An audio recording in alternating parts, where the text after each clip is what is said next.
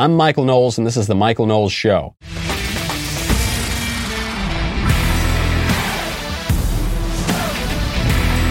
Finally, after years and years of anticipation, we're bringing onto the show one of the most interesting guys in the political media space right now, Michael Malice, who I've been following for a long time, follow him on Twitter and everything. And I said, Michael, I can't believe that you're just coming on the show now. And he reminded me that he DM'd me like 2 years ago and I missed it. Like I miss every DM, like I miss every text. But I'm so pleased that Michael could be here today. Michael, thank you for coming on the show. You know, Michael, interesting is always a euphemism. You know, did you have dinner with this guy? What was he like? Oh, he was interesting. He was interesting. Yes, that's true. Yeah. One thing, Michael, that I should mention, you need no introduction, but you're the author of one of the two best titled books in human history, Dear Reader, the unauthorized autobiography of Kim Jong-il. That the only other book of an equally great title is When Harry Became Sally by Ryan Anderson.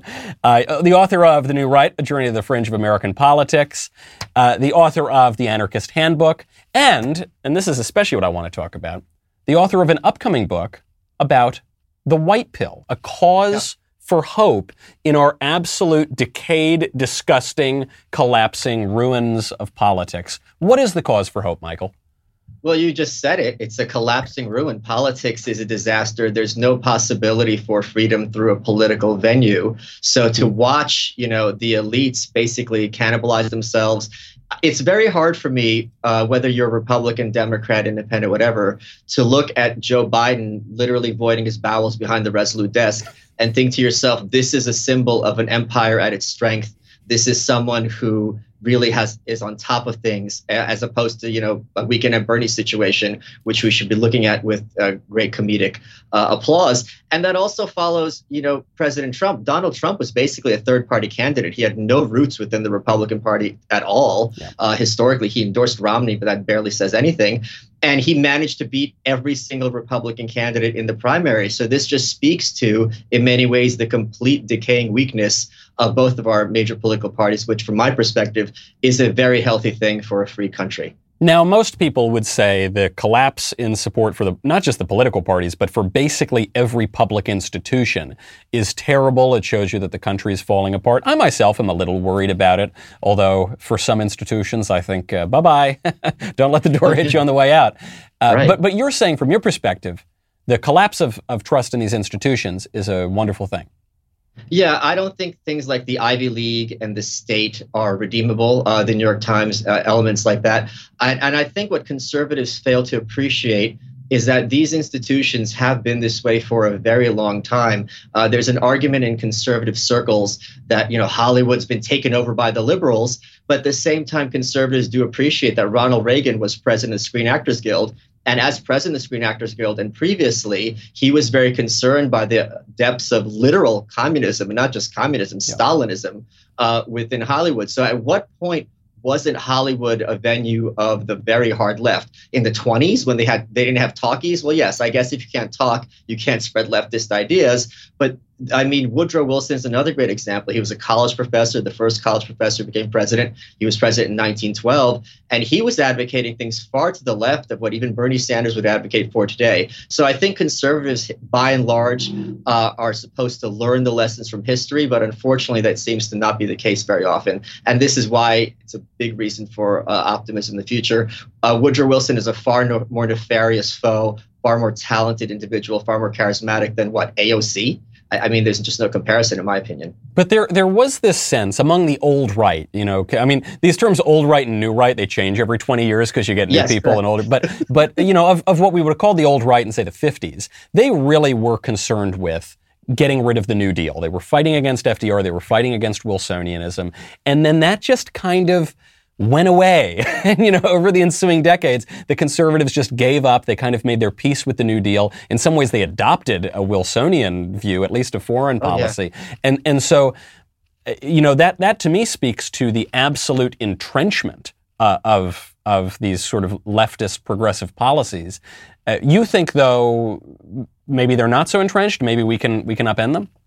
Oh, they are entrenched, but let's talk exactly what we're talking about. In the 1950s, you had the nomination was between Dwight Eisenhower, who no one knew what his political resume was at all. Both the Democrats and Republicans tried to recruit him. He was a great war hero.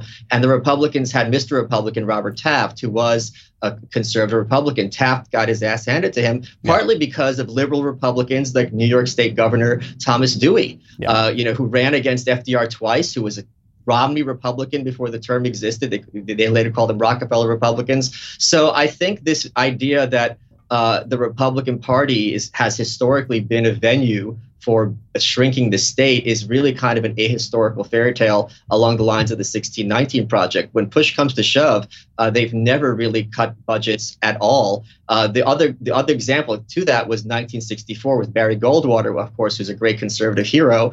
And he got his butt handed to him in that election, which, of course, presaged the Reagan election in 1980. But the relationship between conservative ideas or limited government ideas and the Republican parties is far more nuanced than I think a lot of people appreciate. True. And actually, going back all the way to the founding of the Republican Party, let's not forget, Abraham Lincoln ran on tariffs. I mean, the party was anti-slavery, pro-protectionism. So that's not exactly a small government policy.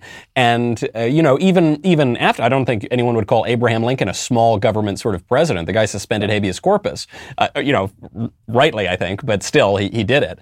And so, yes, the Republican Party has not always had this small government ideology, and it very rarely has it expressed it, even in the 20th century. So then, where do we go from here? If the 20th century conservatism was basically a flop with a few nice moments during the Reagan and Trump administration, with Trump, I guess, being the 21st century, what's the future look like? Because you have hope, whereas I'm a little more skeptical. I think conservatives are basically like diabetics who are trying to choose between Coke and Pepsi and wondering why their feet keep getting cut off. At a certain point, you have to realize that if you can't vote yourself free, and Mitch McConnell will always be a lot closer to Hillary Clinton than he will be to you and your values. So to stop looking toward Washington for answers, and also to start looking to where the toxicity starts. If you're fighting in Washington, by that point, it's the fourth quarter. You can only play defense. You're not going to win. You need to point your guns toward the universities, because that's where these ideas are first promulgated, where they train young people to be the shock troops for the progressive militia, who then run Hollywood, who then work in newspapers. And they're the ones who shape the ideas of the country, especially for young people. A lot of people frequently invoke 1984 and George Orwell with this hard authoritarianism. The book I would recommend people read is Aldous Huxley's Brave New World. I totally agree. The persuasion is not, with the stick. The persuasion is go work at this crappy job, go home and watch stupid television. We will provide for you. We'll give you food. We'll put a roof over your head. Don't think and don't question us. And I think that model, the realization that the corporate press has not just recently been a mechanism to sell narratives as opposed to information and to guide public opinion, but that this has been going on for a very long time. Let me give you one example, which I think everyone can appreciate. We're all taught back in the day of William Randolph Hearst, the Spanish-American War, yellow journalism, and that led us into war during the McKinley administration. And then there's a record scratch, and the corporate press is supposed to be objective and decent. That never happened. That's just one of the big lies that the media likes to tell about itself. Yeah, I certainly agree with that. And, this sense of, the objective media just grew out of this liberal establishment that, I guess sort of thrived in the middle of the 20th century and increasingly is collapsing. I totally agree. Orwell was Huxley's student. I think Huxley was his French teacher.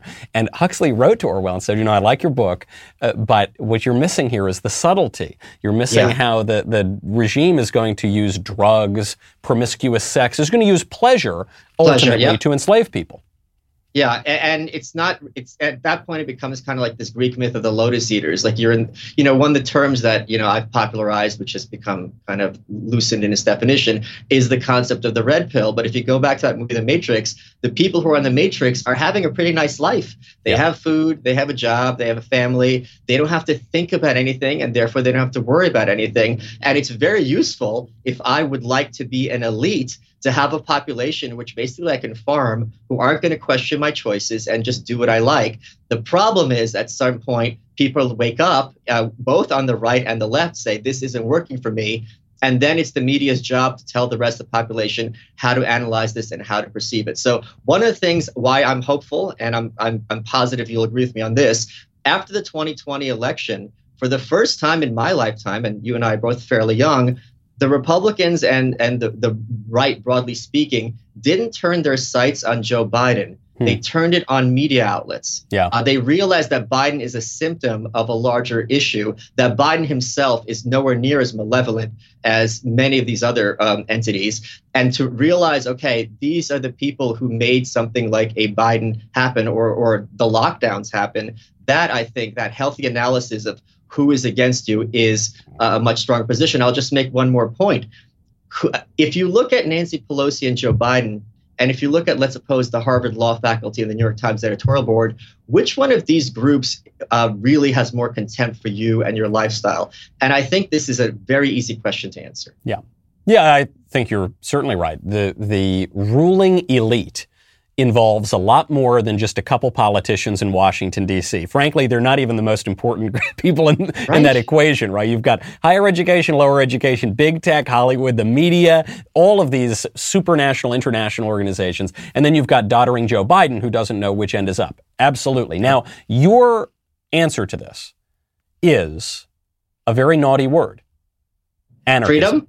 Freedom. Yeah, freedom. That's what I just said. Freedom. Yeah. Well, now, so I think we've agreed basically on everything thus far, but now I think we're going to disagree. Right. What made you come to identify as an anarchist? How would you define anarchism? This is notoriously difficult to define, and people have lots of different definitions for it. And what does it mean practically if we said, okay, enough of our political system, we're going all in for anarchy, baby? Sure. So anarchism can be defined in one sentence: you do not speak for me.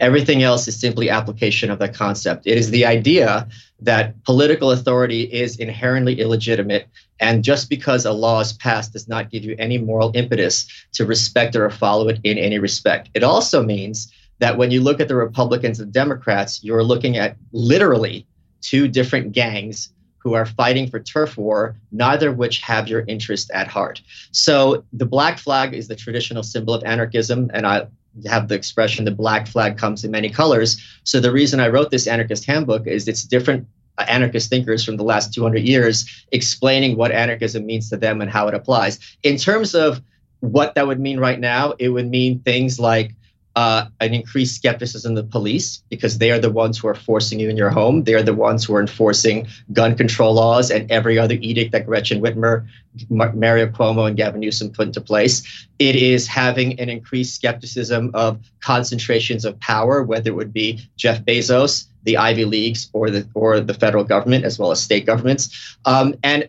understanding that this idea of, well, you and I disagree, but I'm going to respect your opinion. When the person disagreeing with you is a politician and have the ability to enforce their views upon your family, you are under no obligation to take them seriously for 1 second, and you should instead regard them with an enormous amount of contempt. Let's take the gun control issue for a second. A politician sits forward and says, I'm going to make it harder for you to get a gun to protect your home and your family. That's not a time for debate. That's a declaration of war, and everything else proceeds accordingly. Typically, historically, anarchism is more associated with the left than the right. In some ways, it's associated on the right. But generally speaking, a lot of the people who developed anarchism as a political theory some of them were communists, some of them associated with communists, are trying to work things out in the 19th and 20th centuries. So how is it that you, a right-winger, quite firmly on the right, how do you reconcile that this movement that came largely from the left is now the movement you'd identify with?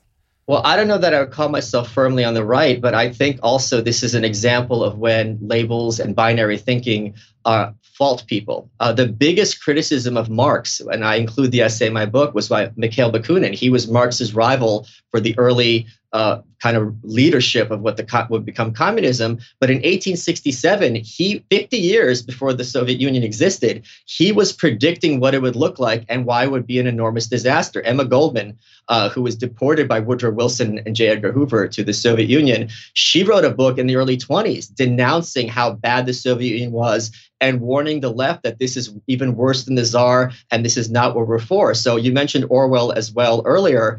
historically, the strongest opponents of the totalitarian state have been these leftist anarchists because they realize, guys, and they're arguing from leftist principles. This is not what we're about. So we have to have respect. And there's also in America, there have been many, Truman certainly did his job taking on communism as well. There have been many people who would be on the left who have historically been very skeptical of the state and certainly the totalitarian state. Now, in America, when anarchists have come to prominence, they tend to be terrorists. They tend to either. I'm no terrorist. You might be the one exception. No, there are obviously exceptions to this. But you think the most prominent anarchists today are Antifa. Some of Antifa. Some of them are communists too. And Sacco and Vanzetti, and some of these terrorists from the early 20th century. So if the idea is you dissolve the state, you're all just pursuing your own interests. You have totally voluntary associations. I'm obviously oversimplifying anarchism. No, that's pretty much it, yeah. That's a broad, kind of general view. What happens when every time anarchism has tried to be put in practice, at least in recent history, it's led to lots of violence and terrorism and things like that?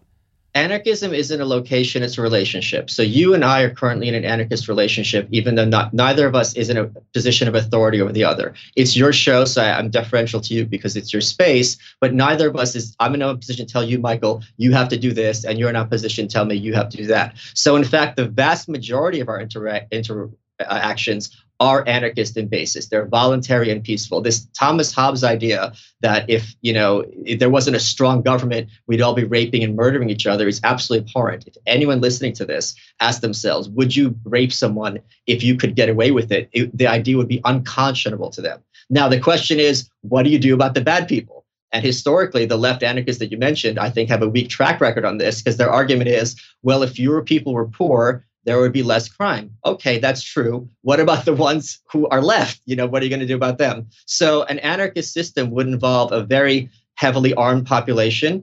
It would involve not having a government monopoly on security, but encourage voluntary and private security.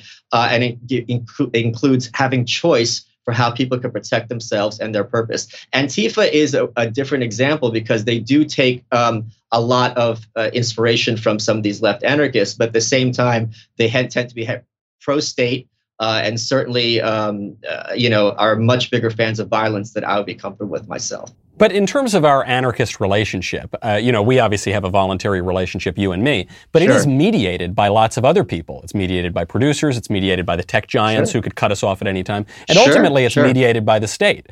I mean, you may want to, let's not say commit violence on me, but, you might want, let's say you want to make a pass at me, turn our anarchist relationship into a sexual relationship. That's mediated by laws, thank you very much. Or if Is that why you're dressed in that Modern Family shirt, Michael? Is that what's going on here?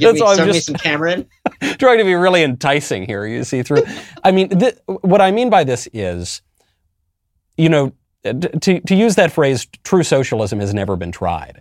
Sure. One could easily say true anarchism has never been tried, and then someone will point to 10th century Iceland or something, which I think is a dubious example. But I agree with you. Yeah, I just think, sure, I get this in theory, although I have questions about some of the assumptions of anarchism. But how do we get there? You say we trust the police less. Okay, well, that's fine. But I certainly trust the FBI and the CIA a lot less than perhaps I once did. We should be more skeptical of the universities. Yeah, I'm basically ready to take a wrecking ball to them. But does this really mean then we dissolve the state because we think it doesn't have legitimate authority?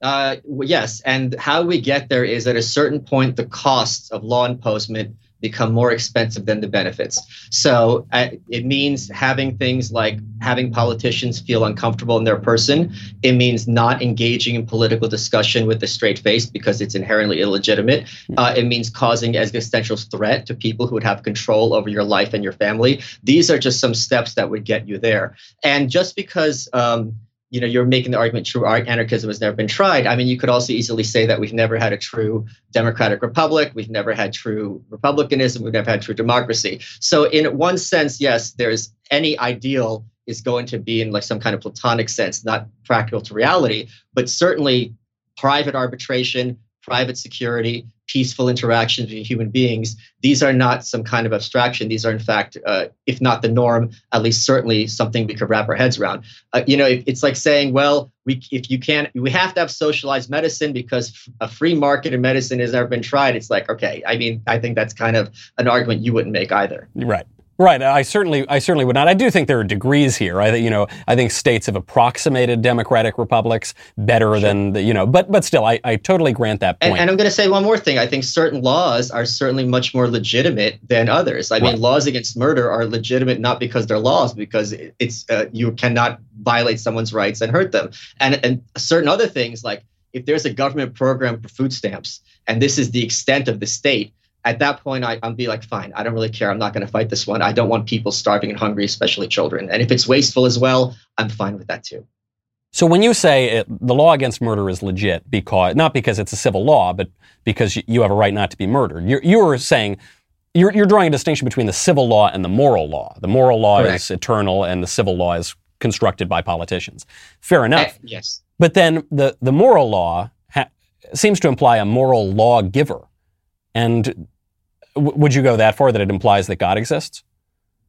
Whatever gets you there, I'm happy with it. I mean, I'm not an atheist at all, but I think this is such a complicated, very personal issue for a lot of people that if they have to have it grounded in this or that, whatever reason it takes for you not to be hurting other people, I'm fine with you getting there, as long as you agree to live peacefully and benevolently with your fellow man. But I suppose the reason I even bring it up is not to make lots of arguments for the existence of God, but because if we keep referring to the moral order and we grant that the moral order implies a moral lawgiver, then we're granting legitimate authority to someone above ourselves. And furthermore, I think we can easily infer that we must put some limits on the pursuit of our own passions, that if God really exists, and if we are creations of God, then we owe something to him. We have obligation. We are not merely born with rights, but we actually are not permitted by that moral law to pursue our own passions. We put limits on our freedom in that way. I don't know that I would use that exact verbiage, though I would agree with the message in between the lines. I went to yeshiva as a kid. Came here from Russia, and I went straight there. And one of the things we were taught about how to look at life in this perspective is, under Judaism, the worst thing you could do is kill yourself, because God has given you this gift of life. It's this amazing adventure. The Christian focus on the afterlife is something that, in Judaism is not really a thing, because it's kind of like, why are you fast forwarding the tape when you've been giving this most miraculous gift that you should push toward its fullest and do to the utmost what you can with it? Now, at the same time, that is also in many ways the ideology of Ayn Rand, who's a violent atheist, very against the concept of religion and God. So, I mean, as I said, the black flag comes in many colors. My goal is a voluntary, peaceful society. And I think religion, for many people, if that's the means to get there, I'm certainly not going to be the one telling them that they're wrong. I'm also not the one telling them that that's the only path towards being peaceful and kind. But I suppose then, even taking this further, it creates this problem for anarchism, because I'll just use Christianity as the example, as the dominant really in the West. Sure. Romans chapter 13, St. Paul says, writing infallibly, right,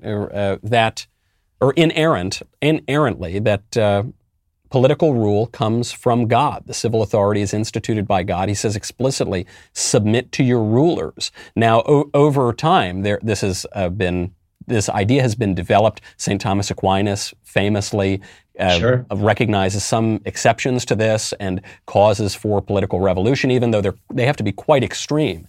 But then if one is a believing Christian and one says submit to your rulers, one sees that the civil authority is legitimate and instituted by God, how can he be an anarchist?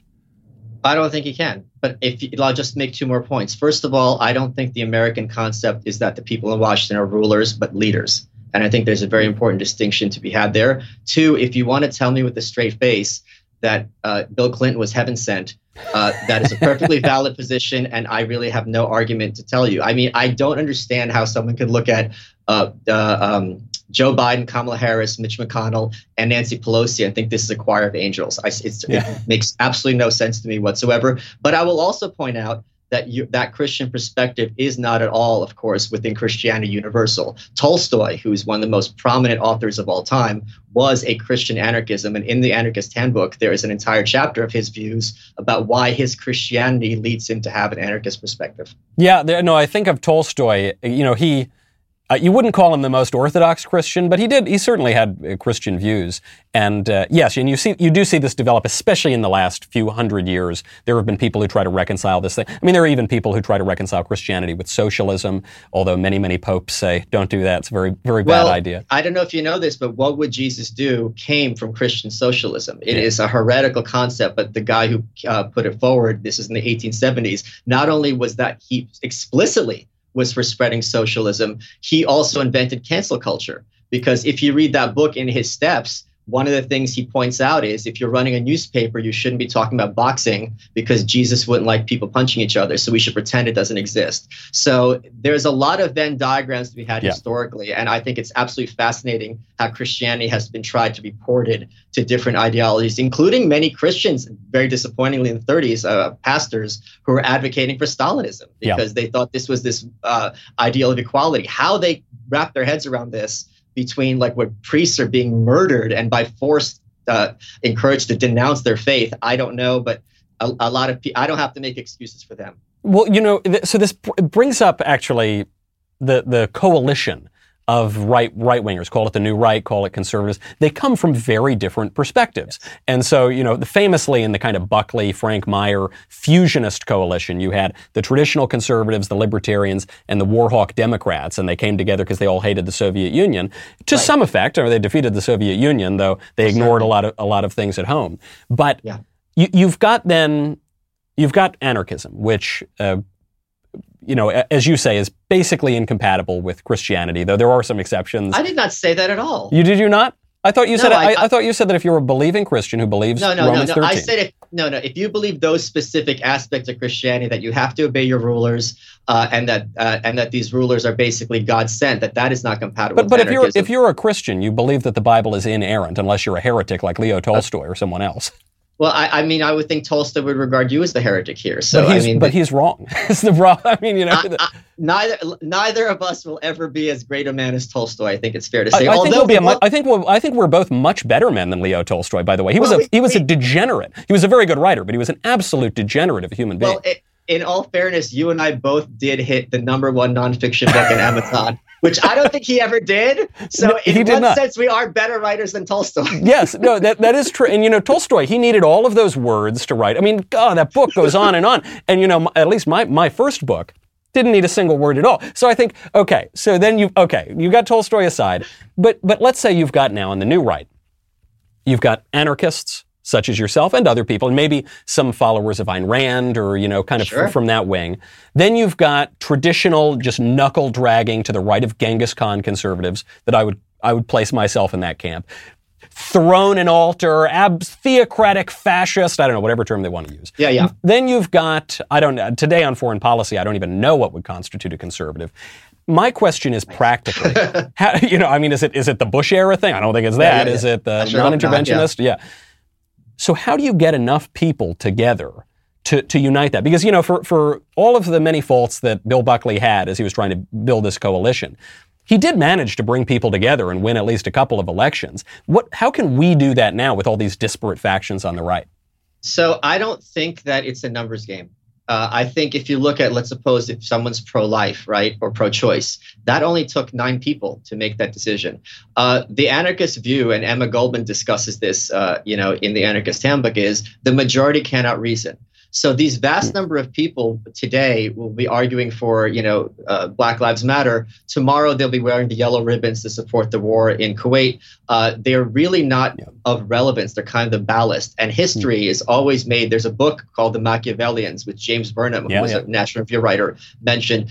It's always about elites who are making history and making decisions. And if you and I both know the number of people who are making political decisions and choice and moving political thinking in America, it's got to be under 2,000 people.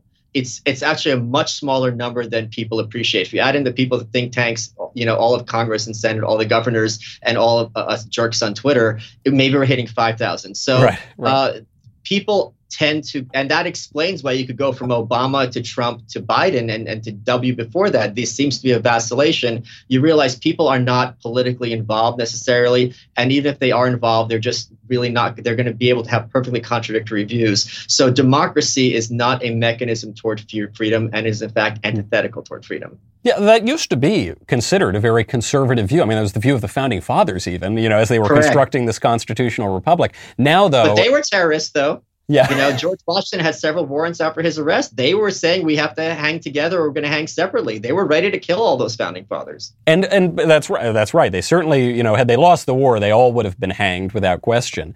Oh, yeah. But now, I don't know how this happened, but now we're told that if you in any way question mob rule, you are, if you in any way question the ruling elite, that you are a threat to our democracy, our sacred, by which, of course, they mean their oligarchy, right? But our hegemony. Our hegemony is what they mean. I had that tweet. If you replace our democracy with our hegemony, everything becomes much more clear. And the reason they need it to be hegemonic, they need to have a monopoly on the microphone, because before you and I were born, you had 3 networks and you had ABC, CBS, and NBC. So you had the impression of choice. But these were all strongly left-of-center anchors presenting things in a strongly left-of-center context. But it gives the illusion that, I made this decision. I picked B instead of C. I'm an independent thinker. Yeah. This is a big lie. Now, they're still apoplectic that Fox News exists, right?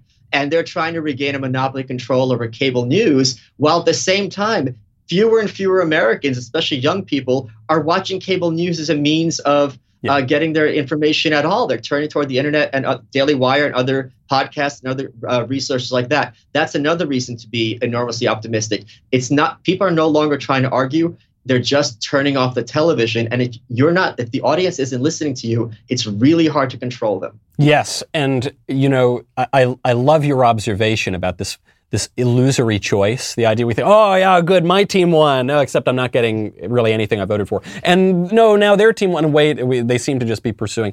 I refer to the phenomenon sometimes as the court jester conservative. I think, Romney types who their whole job is to... That's Buckley.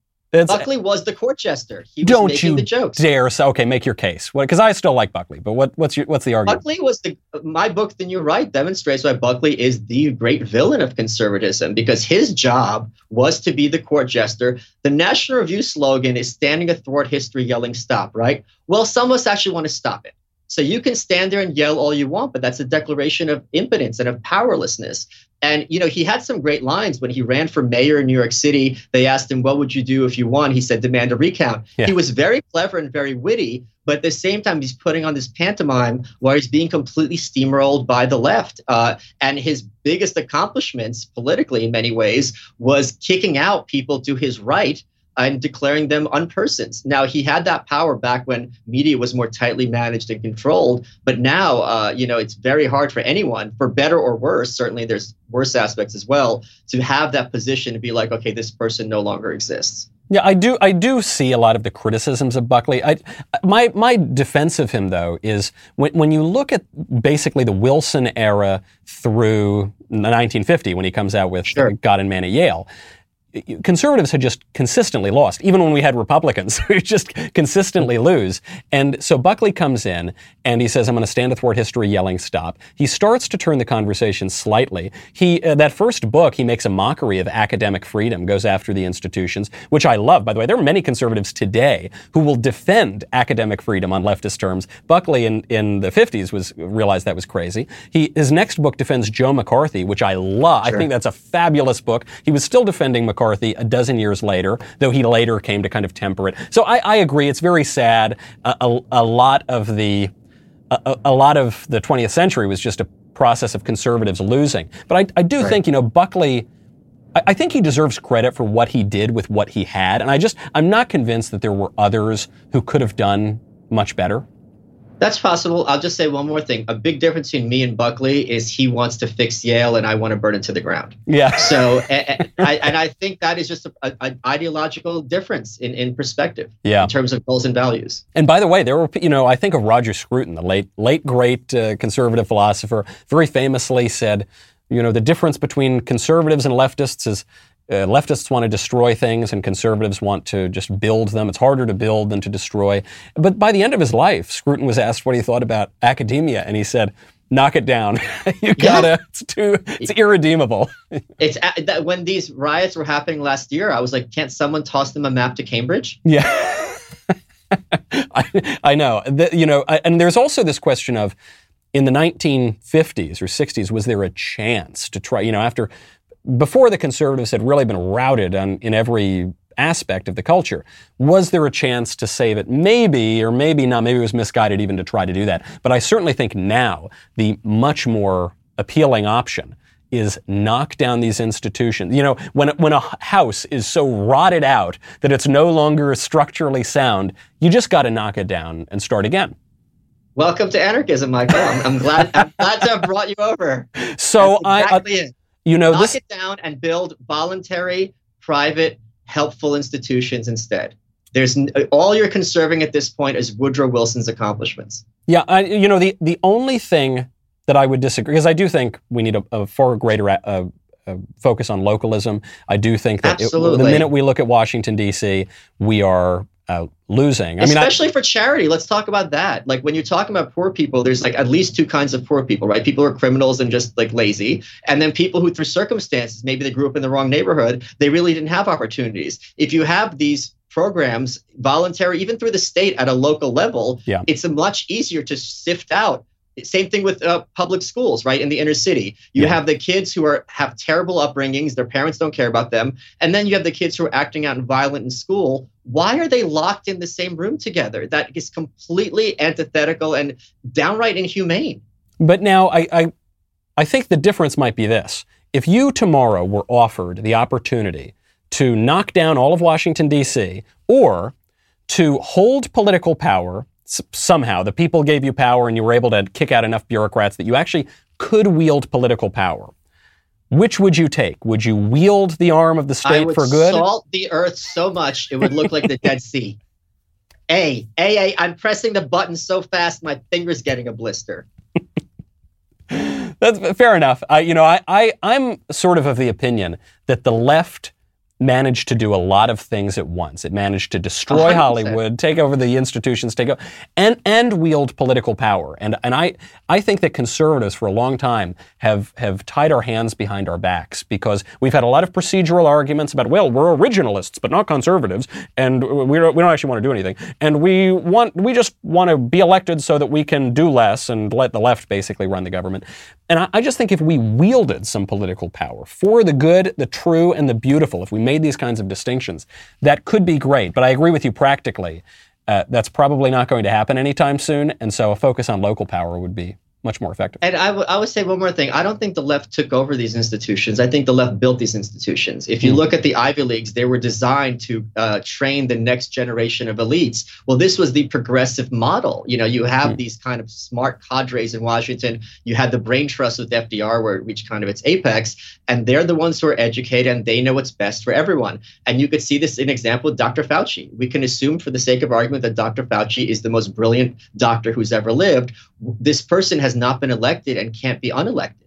So you see how their model isn't, even though they play lip service to our democracy, when push comes to shove, the people who are put in positions are not democratically accountable to anything. But are you anti-elite per se? I'm anti-unjust, terrible. Right. So, the fact that Harvard and Yale were seminaries, though I don't particularly agree with their denomination, but it doesn't bother me that they were producing preachers and elites and statesmen. They still are. And these are just secular preachers. I'm not joking. Rachel Maddow is literally a televangelist for her evangelical faith. It's just she doesn't mention the Bible, but she gives you moral lessons. She tells you who the bad people are. And then you go to your office the next morning and you promulgate the sermon. It's literally a televangelist. But this is my point then. If we're not anti-elite per se, rather than just totally demolishing all sorts of hierarchy and institutions and coercive power, but either in civic associations or in the government, why don't we on the right just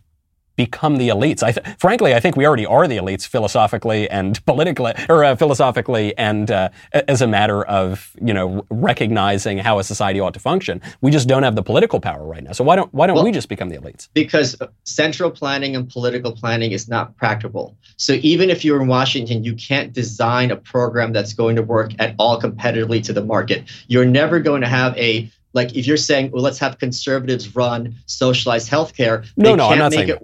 No, but I'm saying any kind of, as one example, if they're going to be running any program, that program inherently is not going to be able to work because it doesn't have information that markets provide you. You're not going to have information about supply. You're going to have information about price because you're going to have all these market distortions because the use of force, which is the essential aspect of government, is going to cause externalities. No, I agree with that. But I'm saying, why don't we run the universities so that we can, rather than indoctrinate in a bunch of ridiculous nonsense, we can teach good and true things? Why don't we run the courts so that we can have just systems of laws? I mean, so that There's would be no such thing as just law. It's a complete fallacy. If you read the book, the essay in my book, The Myth of Objective Law by John Hasnas, who's a Georgetown law professor, he talks about how this concept of just law is really nonsensical. And I'll give you one example that you will agree with. It's in the book as well. There's an old lady, and she basically signed a contract with some Samba instructor for $10,000, right? Yep. What's the just approach? One can say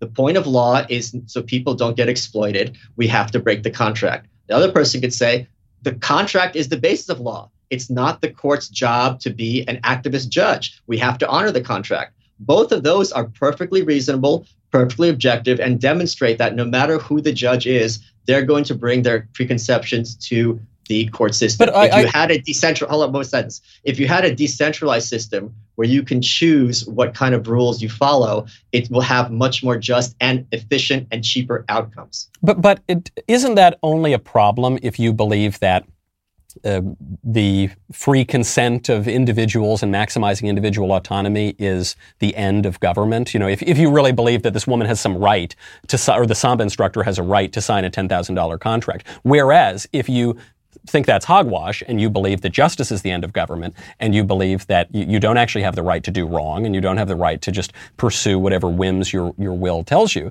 then couldn't you appeal to a higher authority? Couldn't you say it's immoral, it's exploitative, it violates some aspect of the natural law rather than... So you're in favor of judicial activism when it suits your purposes? No, I'm in favor of the natural law, and I'm in favor of justice.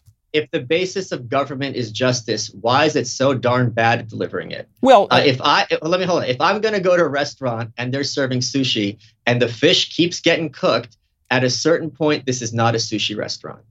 Sure, but this is a fallen world. Right? I mean, I suppose this would be one of my divergences from some anarchists or some sort of proto-anarchists. I'm not arguing that the word's not fallen. I don't think this is a utopia. I don't think utopias are possible. I agree with you that there's a lot of depravity in any country, and that is inevitable.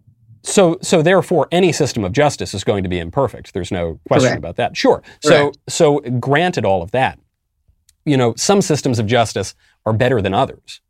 Sure. I'm more interested in peace than justice. And if you and I, maybe you invited me out to dinner and then basically you stiffed me with the bill, justice would be like, I'm going to pitch a fit. But at the same time, I could be like, okay, that's Michael being Michael. It applied both. We're both Michael, so either of us can be the jerk in the situation, and we could roll our eyes and not pursue justice. So that's charity, right? And sure. And I love charity. I've always relied on the kindness of strangers. But I'm also biting my tongue, right? Because you did do me an injustice, and you didn't pay for the bill like you had promised, right? Yeah. We all have to have these little compromises in our day-to-day lives. So I think justice as a term is overrated. Let's talk about criminals.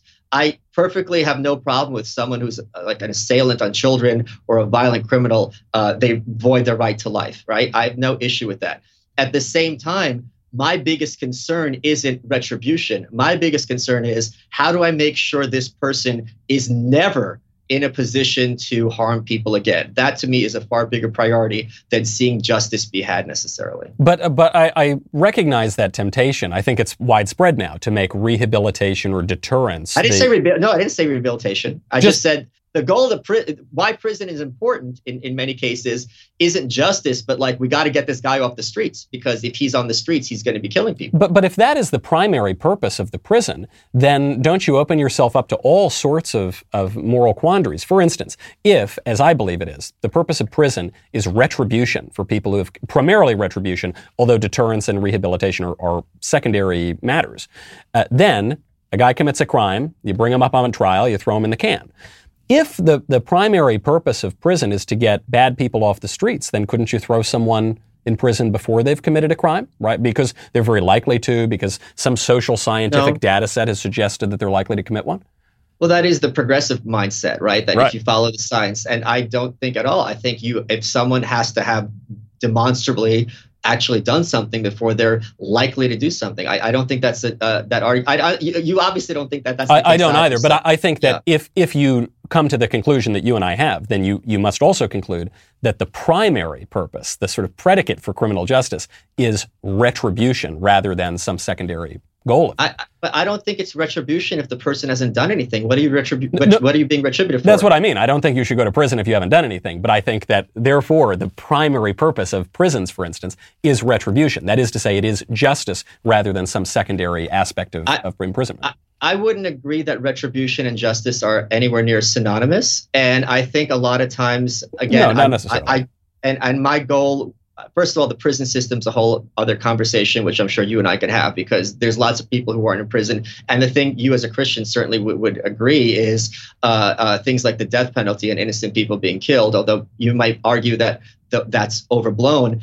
Yep. When that individual is innocent, that is something that is really a knock against the society and something that should not be taken lightly. Camus had this great essay called Reflections on the Guillotine, which I think I would encourage people to read. So this is a very complicated issue. One that knocks against anarchism is that it's utopian, right? And I would argue, and I'm sure you would agree, when you have criminals and who are accused criminals, you don't want to put away innocent people. And you do want to make sure you get the ones who should be removed from society. So how you get there is not going to be easily answered under any system. Yes, I agree. And I also agree, speaking of this non-utopian stuff, the most important thing right now, this word praxis comes up in a lot of sort of anarchist or communist discourse. And the praxis is very important here because we actually have to do stuff. And so I know that there are some conservatives, and Buckley to a degree certainly indulged in this, who punch right a lot of the time. And I just think it is madness right now for people who in any way consider themselves on the right, whether they're traditionalists, religious right, libertarian, anarchist, whatever ism you want to add.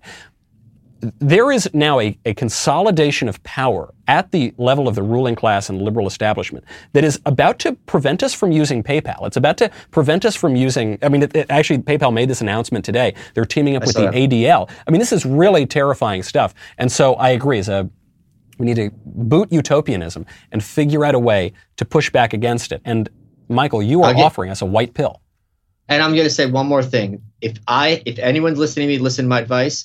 Focus on government schools, because government schools are literal prisons for children and the only place many people experience violence in their lifetimes. And now that's one of the silver linings of these lockdowns, that increasing numbers of people, regardless of the ideology, realized just how depraved and dangerous these schools are and are taking their kids out. So if conservatives are skeptical of the government, as they say, do not hand your children over to these people to raise them for you and be surprised when they come out despising you and everything you stand for. Yeah, and you even see the extension of school. It went from 1st through 12th, then they added kindergarten, then preschool, then now subsidized college. They're going to eventually have your kids for like 20 years straight. I kid you not, a relative of mine sent a kid to preschool at like 2.5. I don't even know what that preschool is. And it obviously shapes your child's mind. It educates them, right? It develops who they are. And very important not to give the state that power, to give the ruling elite that power. Michael, you are, seriously, I say this sincerely, one of the most intelligent people out there in the right-wing media today. You haven't convinced me on anarchism yet, but we'll have to save that for next time, perhaps. And thank you for being so interesting. Yeah. Wait a second. Hold on here. Michael Malice, the new book, The White Pill, the other book, The Anarchist Handbook, and then my favorite title, Dear Reader, the unauthorized autobiography of Kim Jong-il. Michael, thank you for being... where can people find you, by the way?